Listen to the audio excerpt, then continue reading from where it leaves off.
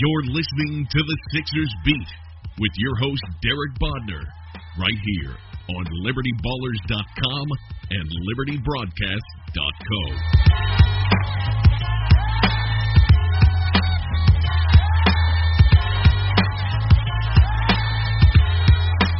Welcome, everybody. I'm Derek Bodner. I'm joined by Rich Hoffman of The Athletic Philadelphia on the latest edition of Sixers Beat, part of the CLNS Media Network. If you're listening to this podcast and you have no idea how you got here, head on over to SixersBeat.com. Hit that subscribe button, as this should be an exciting and eventful season coming up. And we are, of course, the only Sixers podcast with hosts who actually cover the team. And while you're there, if you can, please leave us a rating or review, particularly on iTunes. We do greatly appreciate that. Hey, Rich, how you doing? Not too bad, Derek.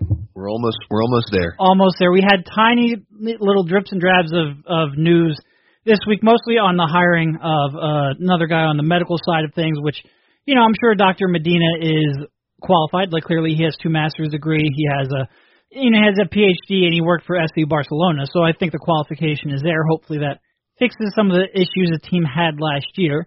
But other than that, you know, we're a week away from training camp. We're 2 weeks away then from preseason, and about a little more than 3 weeks away from the regular season starting. So we're getting there. Very slowly. I guess 4 weeks away from the regular season. We're getting there very slowly. So we figured, rather than try to force out a 40-minute podcast about a medical professional that I've never heard about before this week, we'd open up the questions to the audience, have a mailbag edition. So we will pretty much jump right into that, unless you have something else you want to bring up. No, I mean, I don't think there was much on the news front this week, except some of the players were even calling it fake news. The rankings from Sports Illustrated and ESPN. Yeah. With Robert Covington getting some love, which was cool to see for sure. But yeah, there's nothing substantive going on right now. Yeah, look, and NBA rankings are a little bit controversial, or player rankings, I guess, what I would say. A little bit controversial. I think in a vacuum, as just a fun little exercise, they're fine. I think people take them way too seriously. I think certainly players looking at them is something that, if you're a professional basketball player, I wouldn't care too much what SI or ESPN ranks you. I know Lavoie a couple of years ago had the Mr. 500 Twitter handle. That was humorous. But it does surprise me how much people obsess over this, fans and players alike. It doesn't matter. It's pointless. It's worthless. It's off-season fun to try to lead you into the season, and that is all that it is. But I'm sorry. Go ahead. Yeah, I mean it's basically what we're doing. They're ESPN and Sports Illustrated are trying to find a way to talk about basketball when there's nothing going on. Fill in time, man. We got ad slots to fill, and we got to do something. In that vein, please stay around, listen to this podcast. I assure you, it gets better from here. All right, let's jump right into the mailbag. Got a decent amount, and these are great because I think you and I, when we do a podcast, we tend to focus on what new information do we have, and what's changed, how do we react to what's going on. I think this lets us kind of take a step back and look at some of the bigger picture items that we may have talked about months ago or glossed over or just don't really focus on. So we'll start off with Philly Trivia, at Philly Trivia. And probably the easiest question, or at least the one that should, it should be the most on top of our head. What's your best guess at the 9-man rotation next year? All right, let's talk our way through this. So obviously, Joel Embiid, center. Ben Simmons, starting power forward. Robert Covington. Cleared for 5-on-5 before he can be a starting center. Okay, let's assume that he does. I mean, he's tweeting out pictures of the jerseys and everything. So let's assume he makes it to opening night in one piece. Then Robert Covington at small forward, JJ Redick, and then Markelle Fultz. So that's your starting lineup. Yep. Okay. So as far as the bench is concerned, obviously Dario Saric is going to play. He's going to play a lot. I'm not exactly sure where and who with, but he'll play. I would have Richaun Holmes as my backup center to Joel. And then that's where it gets interesting, right? Because then you have all of this wing depth. You have guys like Luwawu and Stauskas and even Korkmaz. And then you have the interesting point guard battle between Jared Bayless and TJ McConnell. I would imagine just because they signed him to such a big contract, and the fact that his skill set, let's say it could mesh with Simmons well, I would imagine Jared Bayless would be like an 8th or 9th man. And then it would be, you'd have to pick between those guys. I'm going to say Stauskas right now, but I'm not married to that. And then I think the interesting question there is what happens to T.J. McConnell. Does he not play? Yeah. No, that's probably, like you said, Rashawn, Dario, those are no-brainers. The T.J. Bayless, we'll call it a battle, a quote-unquote battle, is probably the most interesting to me because, look, I've been as big of a T.J. fan, as you possibly could be for an undrafted player who came in on a non-guaranteed contract. Like, he struck me right away as somebody who has a role in this league. But whether or not you're going to make him the first point guard off the bench when he does have that question in his shot, both in extending it to three-point range and the speed of it and whether or not he can actually space the floor. And you do have a guy like Bayless who conceptually fits that mold that you want to play with alongside Ben Simmons. I do think ultimately, like you said, they owe him $9 million this year. They owe him $8.6 million next year. They committed to him financially.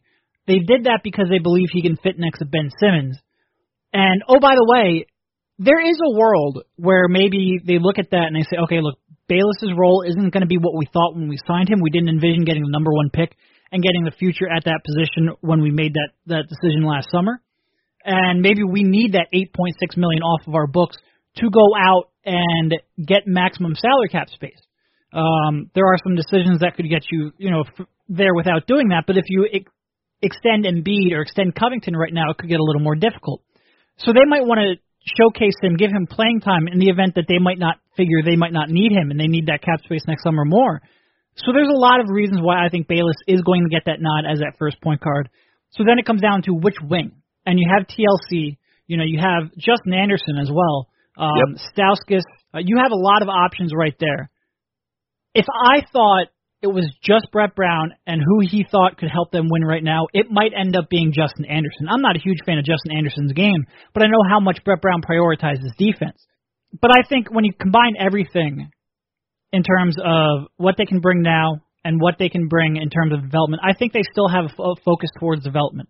And it's not just going to be which player is going to give you the best option to win right now. I think it might end up being TLC.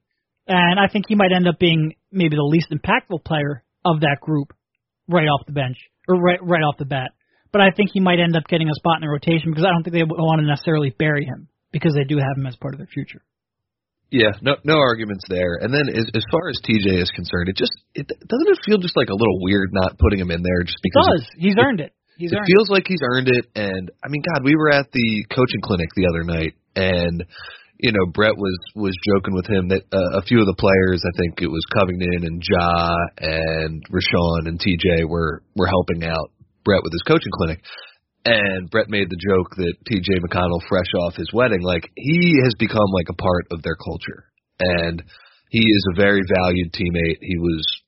You could just tell, all of his teammates like him. And yeah, it feels a little weird not having him in the rotation. But guess what? He's going to have a chance. If he completely outplays Jared Bayless, I could easily see him getting the time. But oh, for sure. But it's just that his skill set doesn't quite fit with Ben's, and that's going to be interesting to see. He needs that shot in the worst way. He really does. All right, we have many more mailbag questions to get to, but before we do, a quick word from our sponsor, FanDuel. Are you like me, sitting at home watching football every Sunday and cursing the fantasy team you drafted? Do you have high draft picks already on IR? Are you going to spend the next 2 months trying to fix the mistakes you made before the season even started? It doesn't have to be that way. Come play FanDuel instead, where new contests start each week, and there are no busted seasons. There's something for everyone with FanDuel, with lots of contests to choose from starting at just $1. Pick a contest, choose your team, and watch the scores in real time. It's worked for over 2.5 million players who have already won money playing FanDuel, and you should be next. Try FanDuel for free with no deposit required. Head on over to FanDuel.com to claim your free contest and play for a share of $10,000. Just sign up using promo code SixersBeat. That's FanDuel.com, promo code SixersBeat. Void where prohibited. All right, back to the mailbag. We have sort of a similar question from Sean Carroll. That's at SCarroll13 on Twitter. The 5-man lineup you're most interested in seeing this season. And for me, it's real simple. It's a starting lineup. Yeah, I don't think. I think the obvious answer is the right one here. To see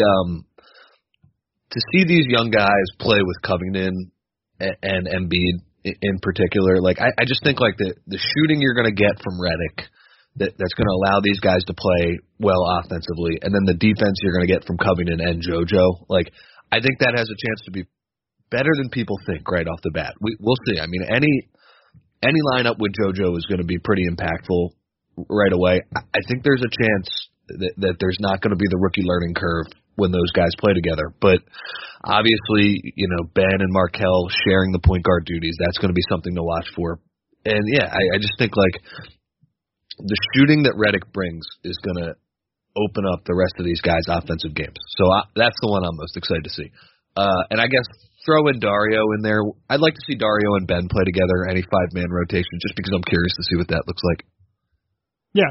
No, I mean, I think the starting lineup that we laid out has the best combination of skill sets. It has the defense in Covington and in Embiid. It has shot creators in Fultz and in Simmons, and has 4 guys on that team who can conceptually at least shoot to surround Ben Simmons with, which is what you really want. Yep. I think that team has the best chance of being both entertaining and effective on both sides of the court. And like you said, throw in Dario because he is A, an important part of the future, B, exciting as hell to watch, and I mean, I'm not sure I really have a C. I think those two are enough right there. So throw him into some lineup combinations too, and I think those are the best sets. All right. From Hinky's Last Laugh, at Hinky Last Laugh. Again, sort of related to the lineup questions. Who runs the second team point guard spot? Now, before we kind of already answered that, there's a twist to it. Do you bring Bayless off the bench early to play him with Simmons and let Fultz lead the second unit? Basically sub Fultz out earlier than you would to then bring him back and kind of run that second group. That actually sounds good with me. I mean, we'll see how all of these guys mesh together, but the idea of letting Markelle sort of play, have his own time to run the unit, to run the team, that's something that might help his development right away. Like, and just give him the keys and say, hey, look, Ben's not here, and you're not gonna have to worry about that. Yeah, I think that sounds like a decent strategy to me right away, but obviously you want the two young guys playing together because those are your core pieces long term. Yeah, I mean, I think you want to stagger. You want to get Markelle about equal minutes with Simmons and to be able to run the unit himself. I certainly don't think you want to have Markelle on the floor 100% of the time with Simmons and act as 100% of the time as an off-ball secondary playmaker, because I do think you want to really grow that pick-and-roll skill of his, and I especially want to see that with Joel Embiid. And that kind of brings me to my only hesitation with that question. I kind of assume that Joel Embiid is going to be subbed out early. He's going to have 6 4 or 5 minute runs in a game, kind of like he did last year, especially to start the season. So to sub Markelle out and then bring Embiid back, I'm not sure I see that happening in that 6 minute window. So I'm not sure you're going to get a whole lot of time in that kind, at least to start the game and to start the third quarter. I'm not sure you're going to get a whole lot of time with Fultz and with Embiid, but without Simmons. And I would like to see some of that as well. So that's my only real hesitation, but I do kind of like where your head is at in terms of, stagger their minutes and let Markelle lead the team and initiate with the team some as well. I think that's certainly something that you want to do when you can. Yeah, and planning for the long term, obviously the Sixers don't have the concerns that some of the contenders have, but I mean it's been proven that staggering your best players, that's been, Scott Brooks didn't figure that out forever in Oklahoma City. That you need to have one of your best players on the floor the whole time. So to start with that practice earlier in their careers, yeah, I don't think would be a bad thing. Yeah. All right, we have from Philip at Phillyland, who besides the big names could have a real impact on the Sixers next year? So I guess we have to define big names first. We'll basically say the top 6, the starting lineup, and Dario. Okay. Well, I mean, I think we could just go to our next, basically our rotation question and just work our way down there. Richaun Holmes, good player. Like, definitely has earned the backup center minutes. Bouncy. I'm interested to see him run the pick and roll with Markelle Fultz too. Obviously, you'd rather have JoJo because that's the more foundational piece for sure. But he is proven to be, I think, one of the 30 best centers. Like, I think Rashawn could start for 4 or 5 teams. So, if he can continue to improve, continue to refine that jump shot, even as ugly as it looks, I would say he would be the next guy. His jump shot really is. It's a great question of if it goes in, do you try to change it? Because right now I think he's just effective enough where you don't. But man, does that make my head hurt every time he shoots it? It's not a pretty shot. He was tossing up some bricks at that coaching clinic the other night. I will say Justin Anderson, he was making him at a good clip, which would be huge. That's the one thing he's never really done in his career outside of that junior season at UVA. If you could make a shot, it becomes a lot more playable. And I'll say this about Justin Anderson. I'm not as high, like you said, I'm not as high on him as maybe the Sixers are when they traded him for Noel. But he played pretty well, kind of under the radar last year. And obviously a lot of those games were blowouts and a lot of April and May and March basketball that wasn't particularly meaningful for either side in most of those games. But I thought he played pretty well. If he can continue to build on that shot and defend at a high level, I think he's not like a potential star, but there's a chance he could carve out a pretty decent role in the league. Yeah, no, I mean when you have that kind of defensive ability and you can, really force turnovers and defend that amount of positions, all he really needs, he doesn't need to ever be a great slasher, he doesn't need to be a great ball handler, shot creator. He needs to make a shot, and he needs to not be a negative on offense. And to do that, he has to space the floor. And do I have a lot of confidence in him getting there? I'm not really sure about that. But if he can, and if, that one day, which is the worst sample size ever, but if that one day that we saw him play when they were giving the coach's clinic is any indication, and I'm not sure his shot functionally looks any different, so I think I'm a little less willing to buy that he's a drastically improved shooter. But if that is the case, then he becomes a lot more playable.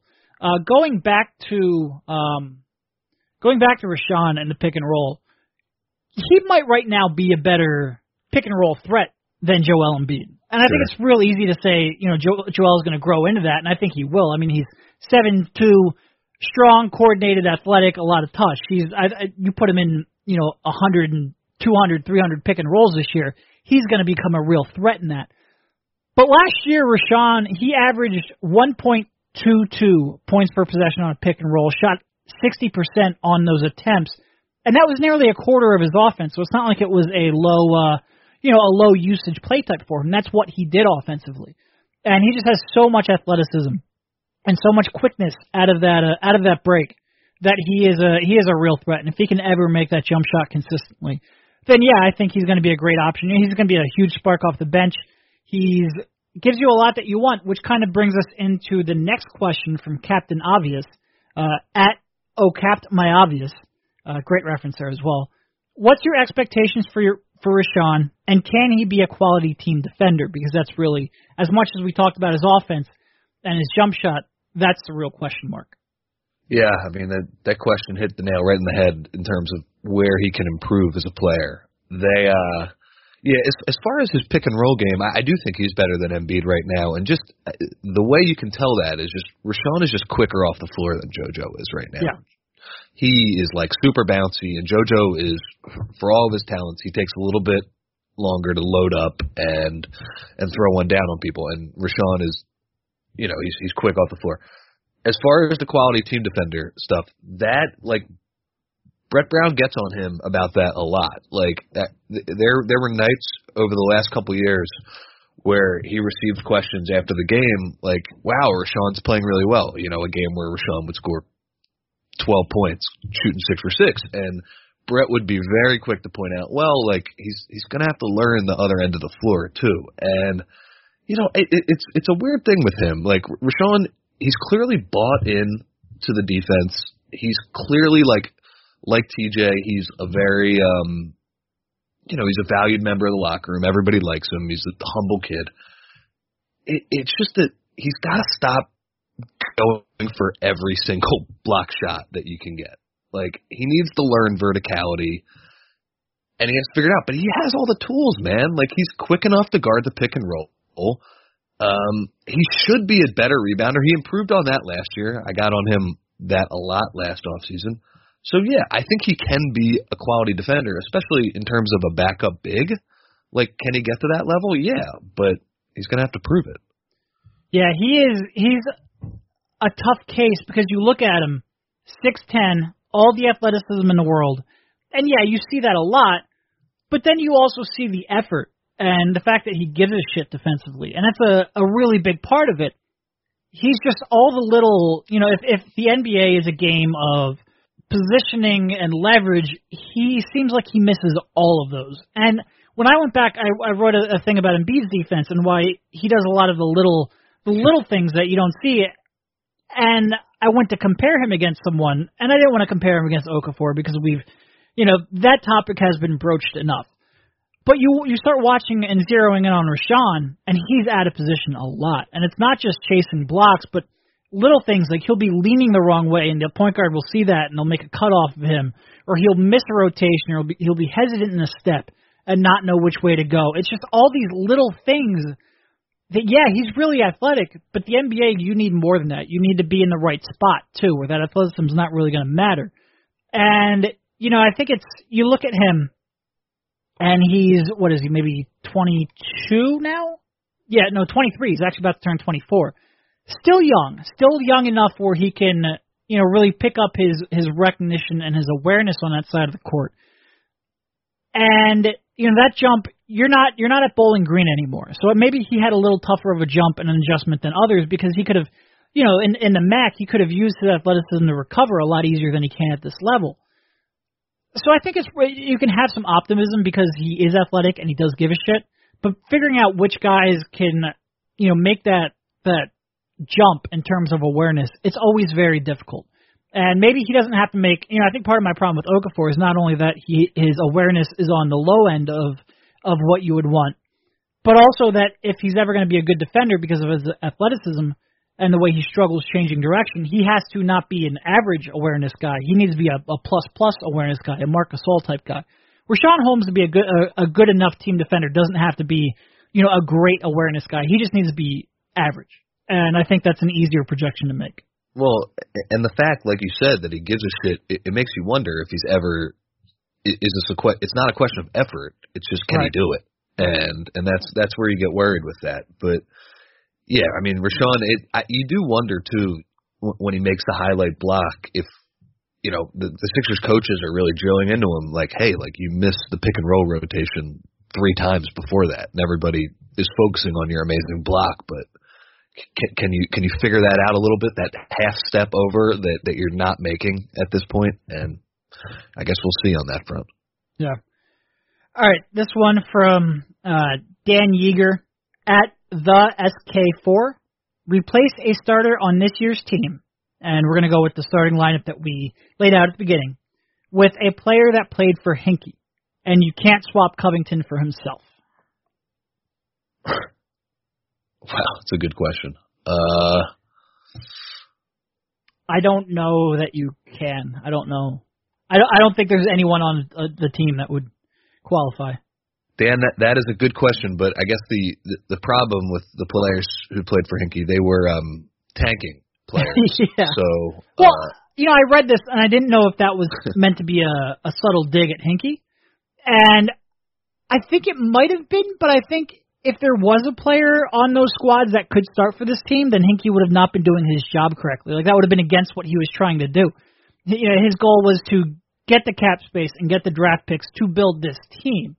And having guys who could start over Fultz or Redick or Covington, Simmons or Embiid would kind of defeat the purpose of that. Yeah, I just went up and down the roster. I don't think there's anyone who has a chance, quite frankly. I think if you're going to pick somebody, it would be point guard. Because I think there's going to be, not in terms of upside or talent for sure, but I think that's where somebody might have the biggest gap in what they are now versus what they will become might be that point guard spot. But that's also historically been the weakness of the team, perhaps by design under the Hinkie era.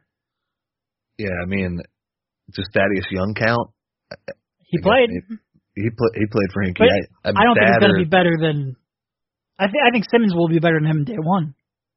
Oh yeah, but if you're just telling me I have to sub somebody in there, then Thad would be somebody, maybe Luke and Bob Mute, and basically I would have those guys play, and then 30 seconds, like after the first whistle, I would sub Ben into the game.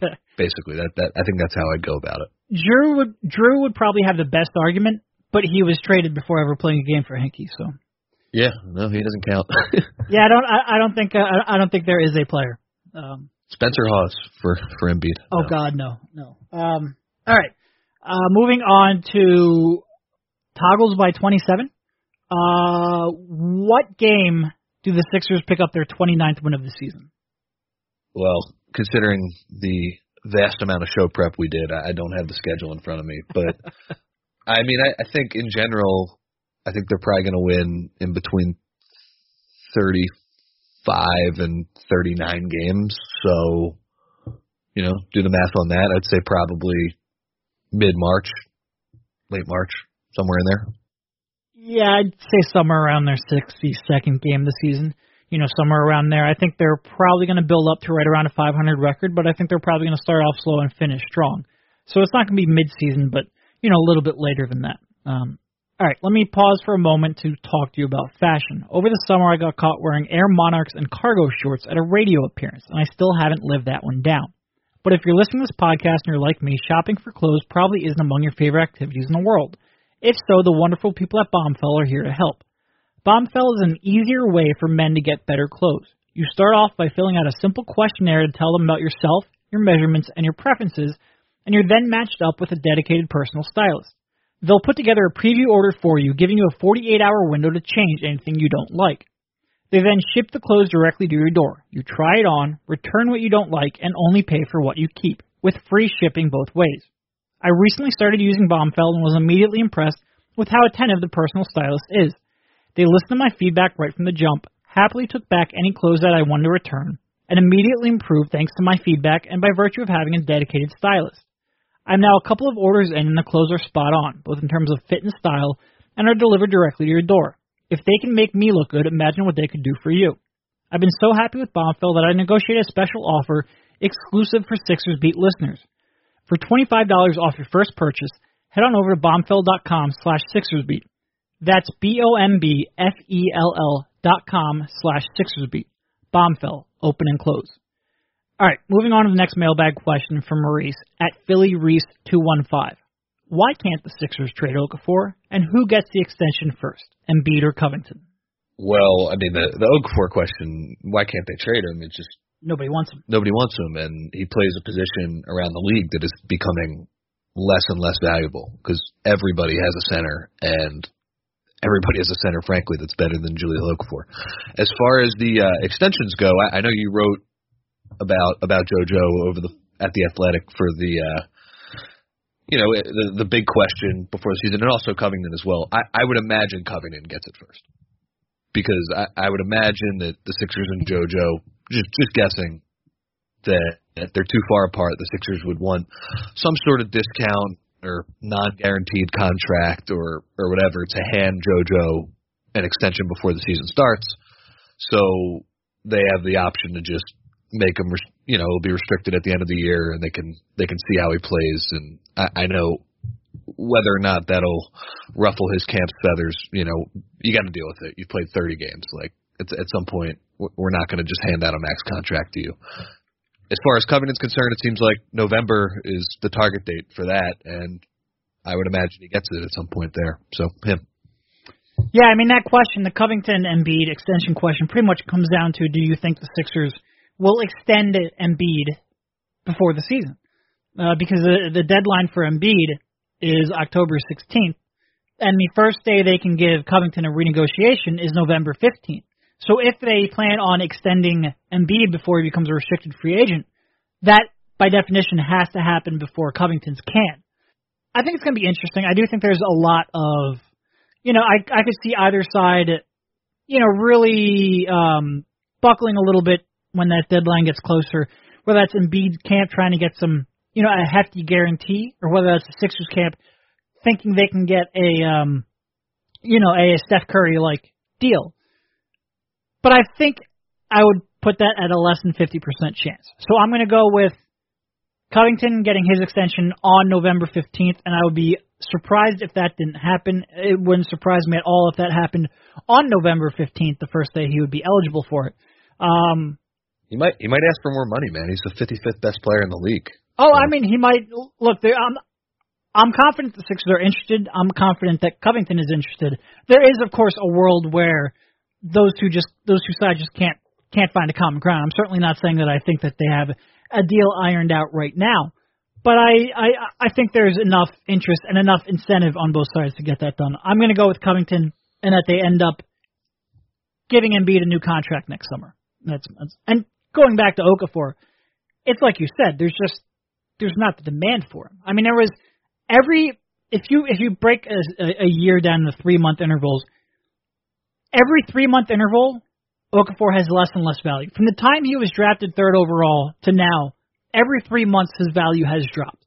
And I think this is a decision that had to be made. Really, it should have been made at the trade deadline of his rookie season. It's certainly a situation they shouldn't have gone into last season, having all 4 centers on the roster. I still, to this day, I have no idea how they thought that they could increase trade value by having them play so sporadically and by having them all get pissed off. And now having, even more question marks and playing so poorly last year and fighting through health problems all last year, his value is at an all-time low. I think the big question to me isn't whether or not he gets traded. It's whether or not they pick up that 4th-year option. That will be, and that's the end of October, so we still have a little bit of time before they have to announce that, but that will be the most interesting question to me. And as you wrote about, that might not seem like a big deal picking up that option, but in terms when you're looking to next summer in terms of maybe carving out max space, that's not nothing. And that could be the difference between basically having space to have a 30% or 25% guy or not having full max space.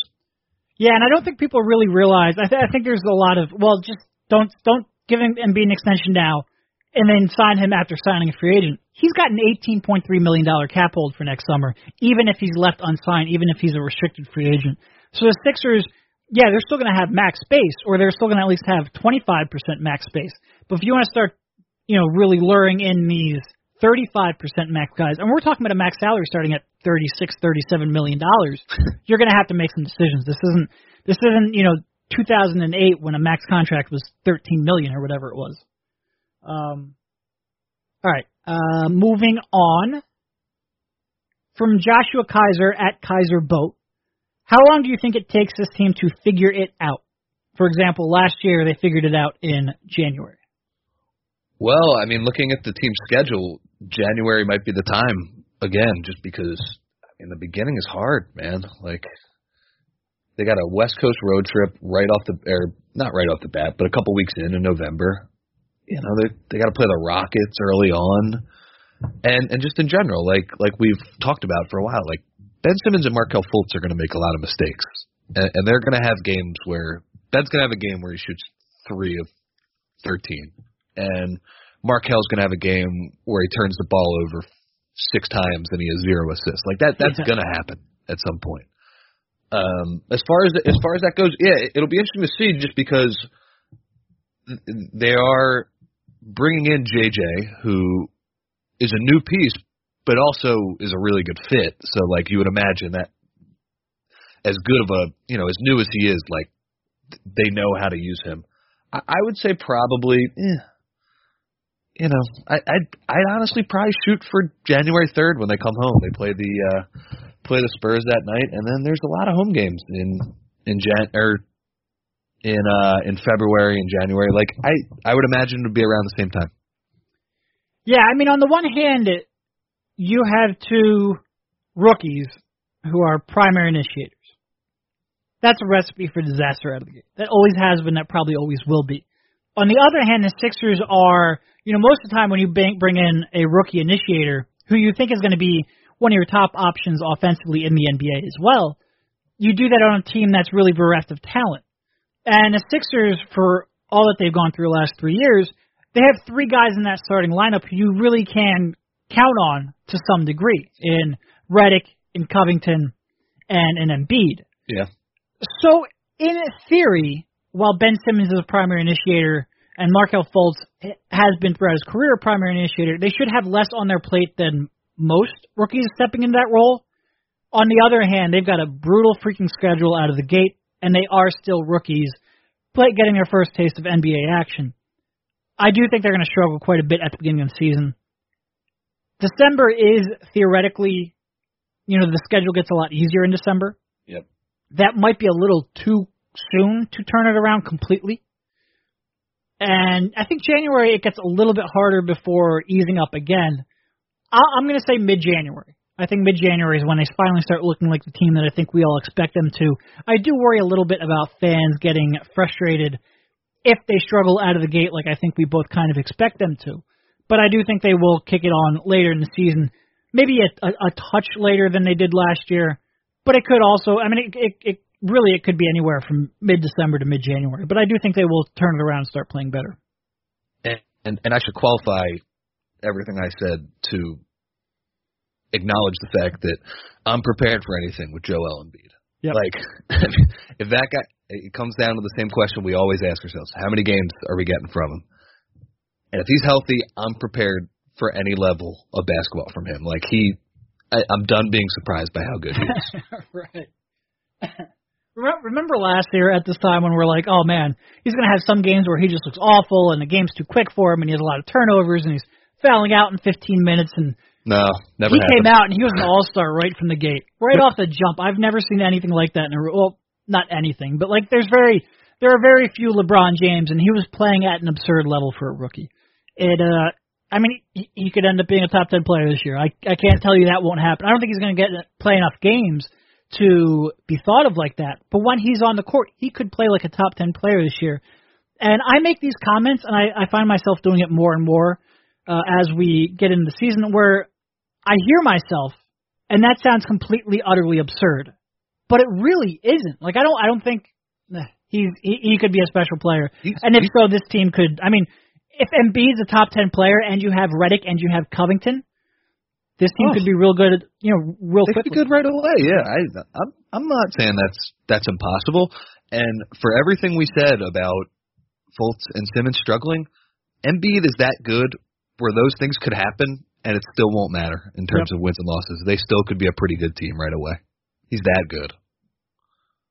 God, I need the season to get here. I need real basketball. Especially now with Eurobasket, especially as Sixers players winding down, I need basketball back. I need NBA basketball. All right, from Brian Kutza at Brian_Kutza, which team in the Eastern Conference with a similar talent level will give the Sixers the most trouble due to roster composition? That's an interesting question. I like that question. I do like that question. So who? I guess. First, we'd have to say who has a similar talent level. Right. So we're not talking about Cleveland. We're not talking about Boston. I would say we're not talking about Toronto or Washington. Yeah. And then I think everybody else is probably fair game. Yeah, I would say. There might be some teams who you would project to have a better record. I think Milwaukee, you could probably safely say. Yep. Well, unless Joel, I can't project anything. But I think you put Milwaukee in that group. In the group of a similar talent level, at least where it's within a stone's throw away. So, and then on the other end, I would say, let's knock down Chicago, Atlanta, Indiana, Brooklyn, and then that's, probably the Knicks too, but... By the way, you going through that is exactly why the Sixers actually do have a chance of making the playoffs this year. Those teams suck. They suck. That's why when everybody asks the question, it's like, well, okay, part of it is whether Embiid can stay healthy and how the Sixers play. Part of it is the teams that they're going to be playing all the time are terrible. Yeah, it's a process of elimination real quickly.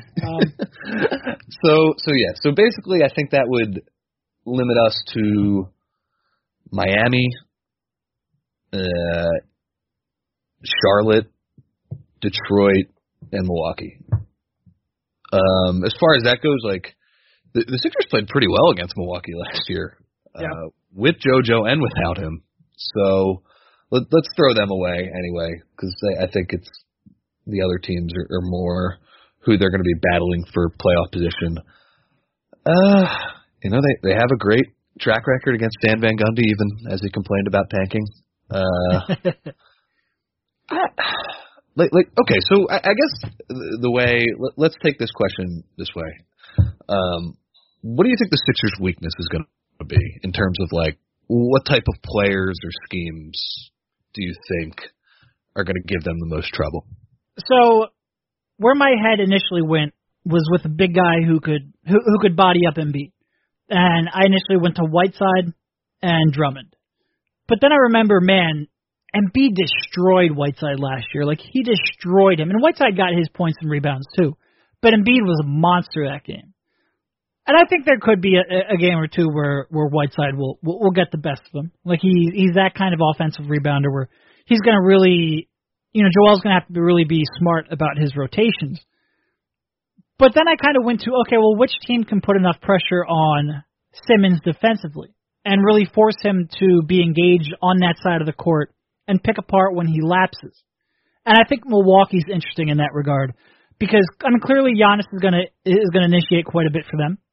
You're not going to ask somebody like Fultz to defend him. You might end up putting Simmons on him because he's the one most physically capable, although you're going to put Rocco on him a bunch too.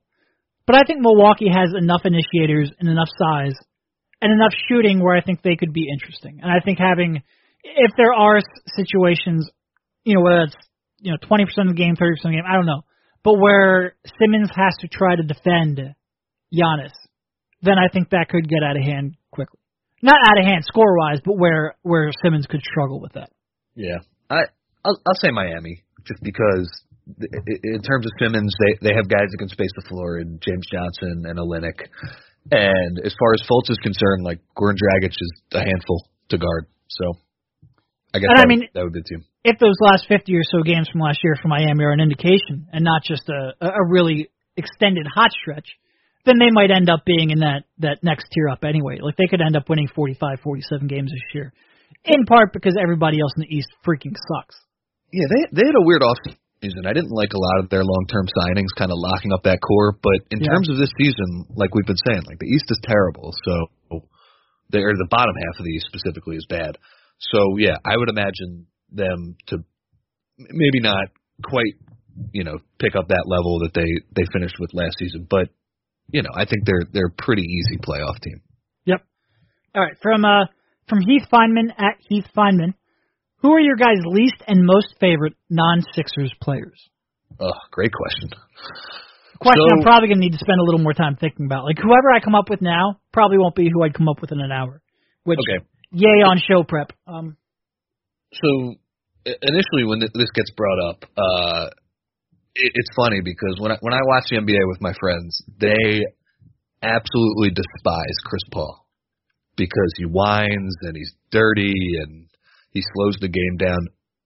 And I'm the opposite. I love Chris Paul. He is my favorite player to watch. Like, the way that guy orchestrates an offense and just finds shooters and just is like money from the mid-range and the pick and roll. And just, I just really enjoy watching that guy play. And I was pretty bummed a couple years ago when that game where Josh Smith went nuts in the fourth quarter when the Clippers were this close to making the conference finals, and it's a bummer that he's never reached that far. And I'm very interested to see how he and Harden mesh this year because on paper that doesn't seem like a good fit, but I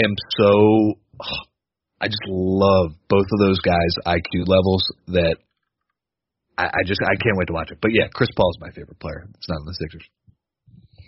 Yeah, I mean I'm a Chris Paul guy as well. I'm not sure he would be my favorite. I think when I thought of this question, I probably just took out the, really elite players like the LeBrons and the KD and Chris Paul. Like Steph, everybody would say that, right? But Chris Paul, I'm definitely very, very hard on the pro Chris Paul bandwagon.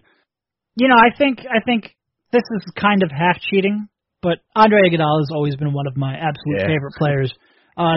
He's almost in some ways a Chris Paul of defense. The way he is prepared for a game and prepared for his opponent and the work that he puts in getting to that spot, it really is. He is everything you would want in a perimeter defender.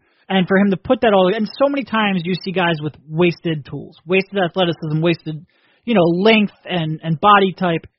And he really made the most of it, and it was great to watch. It's nice that he finally got the recognition when he left Philadelphia. I wish he would have gotten it a little bit more here. It does seem like, public opinion is kind of starting to sway back into a pro-Iguodala light, and I wish that would have happened when he was here, but he's kind of the guy that immediately came to mind for me, just because, and again, it's half cheating because he has such a connection here, but he really is the type of player that I enjoy. It is cool to see, after all the years we spent arguing about his value, for him to have such a great second act of his career and be on a juggernaut. And because we always used to say, oh man, he'd be so much better if he was just like the second scoring option. If you had a better scorer with him, didn't even have to be necessarily a better player. And we were like, let's see what happens as soon as he leaves and he goes to Denver. Like, now he'll be the second option on the team. Well, he found his way onto a juggernaut where he's pretty much the fifth option, and it's the greatest team of all time. So that's definitely been cool to see. As far as like least favorite players, I know he's had a tough week, but Carmelo doesn't really do it for me. But in general, it's funny. This is such a good era of NBA basketball. There's not a lot of guys that I like super don't enjoy watching, which is good to see. Yeah, the guy, and this is not for on-court reasons at all because I love the way he plays, but Draymond Green has always rubbed me the wrong way. And it's not really even because of the nut kick saga, although not a fan of that. But it's some of the tweets he made when he was at Michigan State and really had a problem with acceptance. And I have a very big problem with people who are not accepting and are intolerant. And some of the tweets, and look, maybe he's grown up in the last 5 to 6 years. I hope he did. But I have a real hard time rooting for guys who made some of the comments that he did. Yeah. And I don't want to get too deep into that, but I've always had a hard time rooting for him because of that. And like I said, I hope that Draymond Green has matured and changed. But that's always been one thing that's kind of just set me off. Like I struggle with that. And that's another positive for CP3. As much as people hate his on-court demeanor and that he can be a little bit of an asshole to his teammates, like when they're playing. Great guy off the court. All right. I think that's pretty much it on the questions that we have. Anything? Any answer you want to change while we're still on the podcast? Any that you've been thinking about the whole time that you thought, maybe that wasn't right? Yeah, you know what? The more we talked about Embiid, maybe as far as the figure it out question when that happens. Like come sooner? I'm thinking maybe like mid-December now. I've convinced myself that JoJo's too good and he's going to be healthy. So. Yeah, I think I am generally cautious in terms of when they'll really figure it out. So I think I'm conservative in my answer. There certainly is. If Embiid's healthy and he's good, then I have no reason to believe he won't be good if he's healthy. He's going to make that team competitive. You just hope that he's playing, 60% of the minutes, and who knows if that's going to be the case. They could. It's a soft schedule. All right. I think it's probably a good point to cut it off. Thank you to everybody who submitted questions. My apologies if we didn't get to yours. I got more than I was expecting. But thanks for jumping on, Rich, and we'll talk to you soon. All right, see you, man. You've been listening to the Sixers Beat right here on LibertyBallers.com and LibertyBroadcast.co.